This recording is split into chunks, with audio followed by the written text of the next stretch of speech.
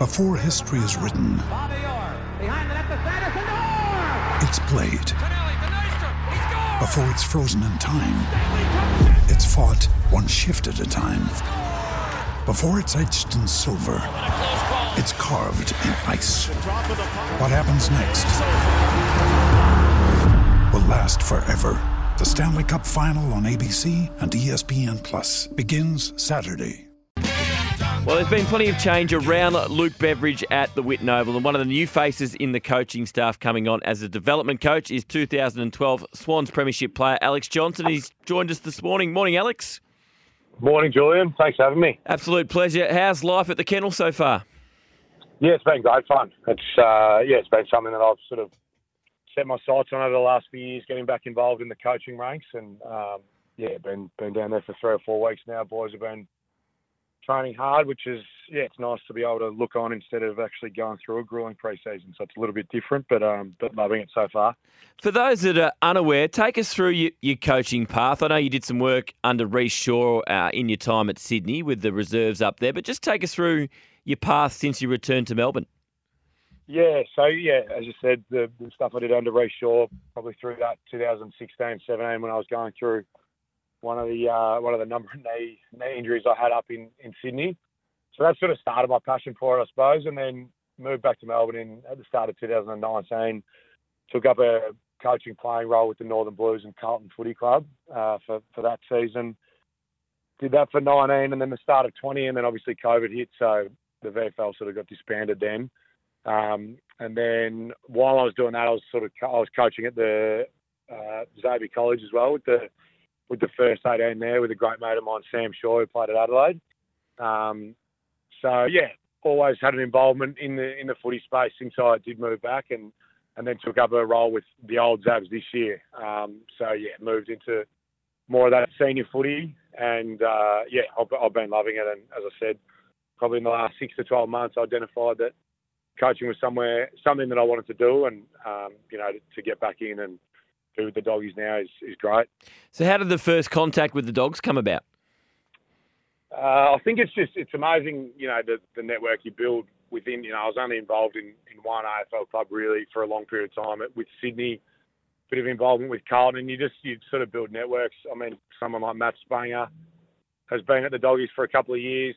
I caught up with him and made my intentions that I wanted to get back in, and I just had a few people talking on my behalf to different clubs, and then James Byrne, actually, who was a senior coach at the old Zabs, who I was assisting this year, had known Bevo for years, got in contact there, and then they just heard my name a few times, I suppose, from different avenues, and started the ball rolling. They've obviously identified that they want to make a few changes in the coaching space. With 4 new guys coming in this year, it's been a sort of bit of a fresh reset for them, I suppose. And then, we just went down the path of having conversations, and a development coaching role was something they wanted to fill. And, it all fit and it all worked perfectly for me to take up that role. So you're working with the first to third year players. Obviously, the technical side of the game, really well. Your career was flying until those injuries came apart. But in the development space, given what you went through, is that one of your strengths, do you think, working with young people? Yeah, I think it is. I think that's something I identified when I was working with the school kids at Xavier. You're working with those sort of 16, 17, 18-year-olds that have got aspirations to go on and play at the highest level.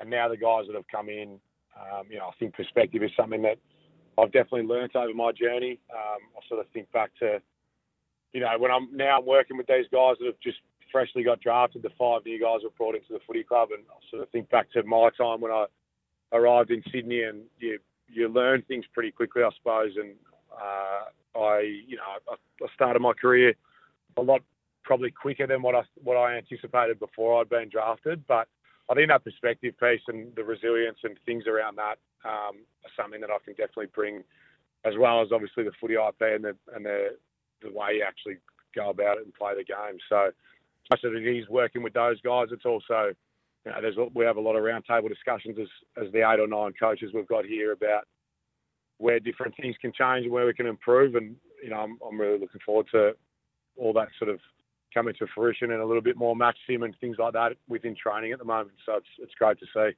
We're speaking to new Western Bulldogs development coach Alex Johnson, of course, 2012 Sydney Swans premiership player. You've got a good batch of young guys to work with there. Obviously a fresh crop from the draft, including Riley Sanders. I'm sure they've all impressed you so far, but who are you really looking, or who have you enjoyed working with, and who do you really see a really bright future there for the Western Bulldogs?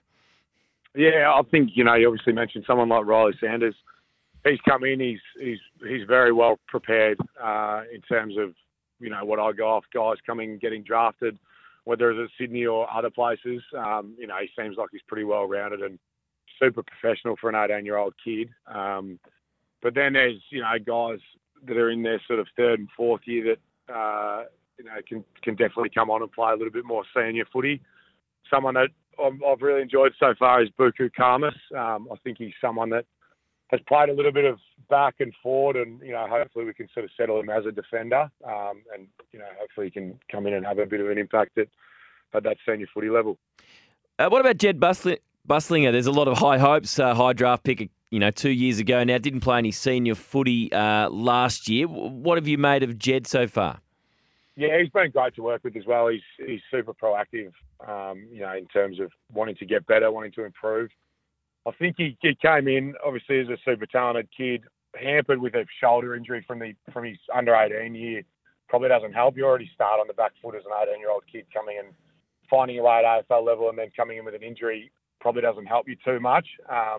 But he put together some good VFL footy from what I've had a look at so far in the first couple of weeks. And yeah, he's impressed me with his diligence and professionalism, and he can only continue to improve, and hopefully he can continue to grow in that space and look to push for a senior opportunity at some point. Just on the young guys that come into footy club these days, I mean, you're still a young man. It's only just over a decade since you entered the AFL system, but is there a big difference now, the young men compared to when you were coming into the system? How well prepared they are, different personalities? How much has it changed even just in a decade or so? Yeah, that's nice to say I'm a young man. Sometimes when I look at these 18-year-olds, I don't feel like it. But yeah, I think it has changed. I think I sort of think back to when I was coming through in under 16s, 17s, 18s.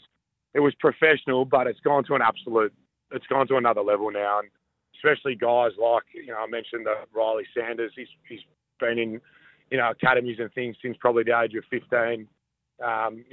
Obviously a Tassie boy, but moved over to Melbourne to concentrate on the footy side of things and go to Melbourne Grammar. I think that probably fast tracks his development a little bit as well. You're obviously going to get guys that are better prepared than others. So I think there's still a wide ranging of kids that do come in, but I think the opportunities to prepare at that level, at the under 17, under 18 level is a lot higher than what it was when I came through. So the level of preparation is, it's pretty amazing to see.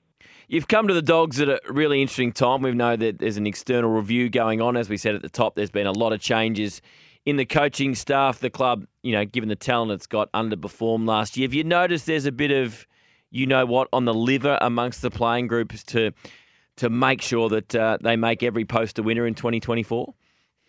Yeah, I think that's definitely been a priority, and there's a clear shift. I mean, obviously you mentioned it, United as well, in terms of the fresh faces they've brought in the coaching space. I think the walking into a new facility as well at Whitten Oval obviously helps a lot too. I think they were sort of disrupted over the last 12 to 18 months with travelling around to different ovals and things like that. I think having a home base makes a massive difference. It makes the players connected, makes the ability to do extras and get better a lot easier as well, and a lot more accessible. So I think there definitely is a spring in the players' step, and I'm really excited to see what the next couple of months holds in the pre-season, and then obviously being able to take that into the season proper. And before I let you go, given everything you went through with your knees and your body, how is your body on a day-to-day basis? Can you do everything you want to do, or is there any restrictions given you went through so much trauma with your knees?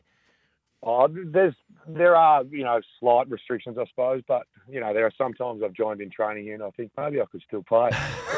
But it's amazing what your mind thinks you can do and your body probably can't. But no, I love running around. That was one of the questions I got asked, when I was going through this process about the development coach was, can you still run around? And yeah, I still love running around and getting out there. If there are lack of numbers on the track or whatever it is in certain drills, I'll definitely put my hand up to jump in. You definitely feel a little bit sorry for yourself the next day with my knee sort of being inflamed or whatever it is. But I can do majority of the things I want to do, and I'm loving being involved at this level. And the coaching side of things is definitely the next best thing to playing. So it's been really enjoyable for me so far. Did the coaching reignite a passion for the game for you, or did you never lose that despite everything you went through? Yeah, it definitely did. I think there was a time there, probably towards the back end of 13, 14, 15. I tried to remove myself from the game when you're training hard and you're not getting anywhere with your body, and you're watching on every week. It can be quite frustrating and cause a bit of grief to yourself. So I think we mentioned Ray Shaw before. He was a big driving factor in it, saying you can still have an impact without actually playing. And I think watching guys develop, and if you can help them in any way, that definitely reignites a passion for the game. I've always loved footy. That's why I've got back involved, and that's why I was lucky enough to play at the highest level, because it was such a passion of mine from such a young age. But I think seeing young guys come in and want to take a hold of their career and get better, that it makes it all worthwhile. Well, Alex, congratulations on the new gig. Don't get any wild ideas about playing again. Just play your role as a development coach. Good luck over the pre-season, and let's hope it's a great year for the Dogs in 2024. Beautiful. Thank you very much for having me, Julian.